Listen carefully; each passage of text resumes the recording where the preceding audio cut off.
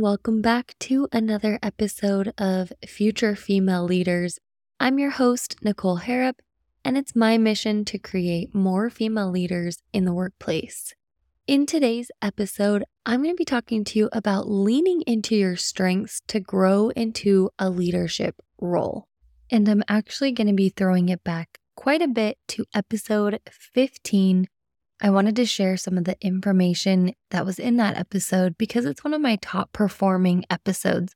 And it cracks me up because if you haven't checked out episode 151, I hope you're embarrassed. It is the epitome of that feeling when I went to listen back to understand what it was that I shared on that episode.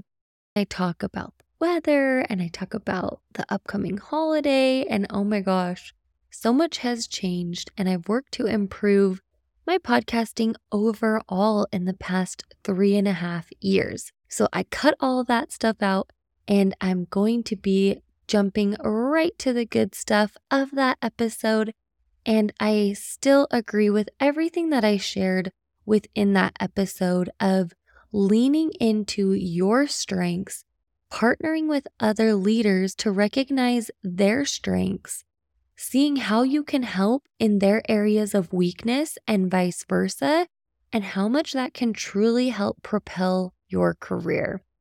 I wish I would have done this sooner, and it's a little bit of a red flag for me when everyone is just looking out for themselves and not being willing to help each other out when there is that forward progression. I can tell you when I've worked for a company that was more cutthroat of an environment, people were stealing other people's ideas that were shared behind closed doors. It was not great. It was probably borderline toxic in many ways, and where the phrase office politics was at its worst, meaning it existed, and if you weren't friends with the right people and sucking up to the right people and saying what they wanted you to say, then you didn't fit in. And let's just say I didn't fit in there.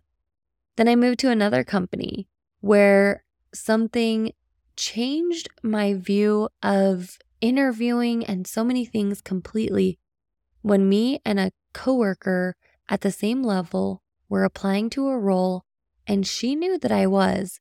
And instead of being secretive and practicing behind closed doors or talking to other people about it, she actually came to me and said, "How can I help you prepare for your interview?" And it wasn't like that sabotage, let me make you feel worse about yourself approach. It was authentic and genuine, and one of the most kind gestures I've been provided in my career that really stands out to me to this day.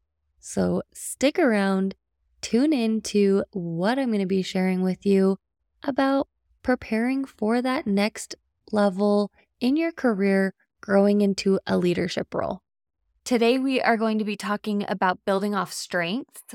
I am not a big fan of being well-rounded, if you've heard that term floating around in the corporate world.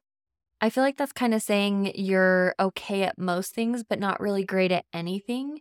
And sure, that may work in some positions, but I want you to have an area of expertise and not be so worried about everything else.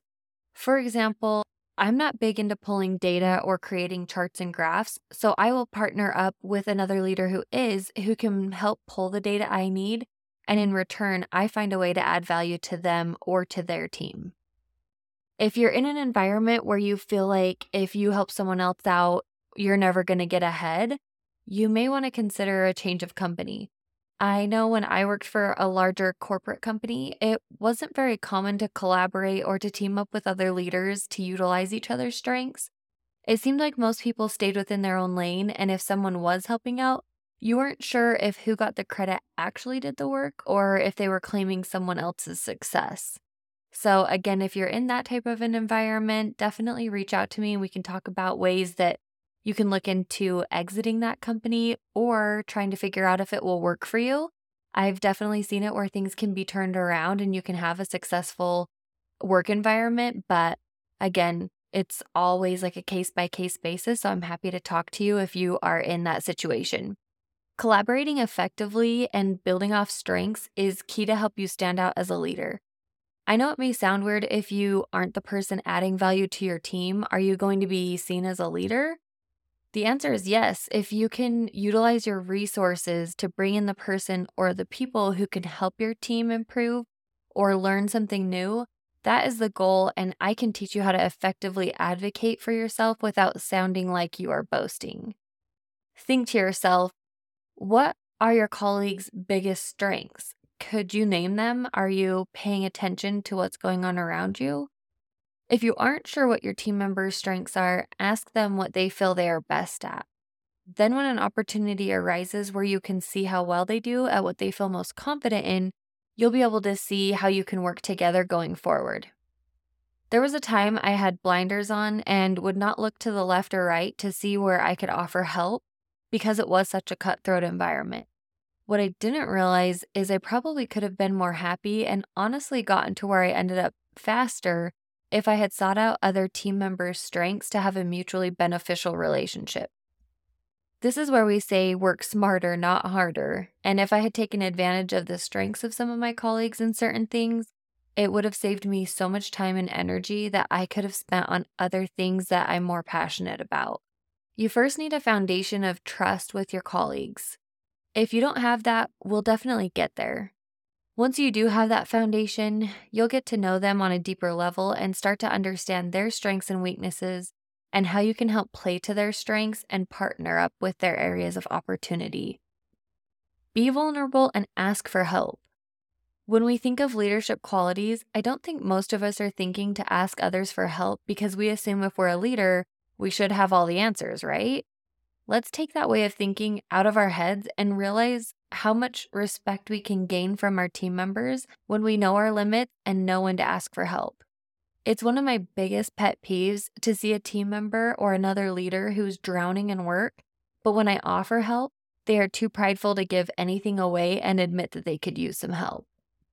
If you have a desire to be a leader, it's in your best interest to get to know your team's strengths and how they can benefit each other, the customer, the company, and so forth. Again, most of my leadership advice and suggestions and coaching is going to be focused on my 5 core values that I mentioned in my intro. And one of those is communication. So communication is such a big thing. And if you have good communication within your team, you are going to be getting to know your team members and figuring out what their strengths are first and foremost before you start to try to take any action.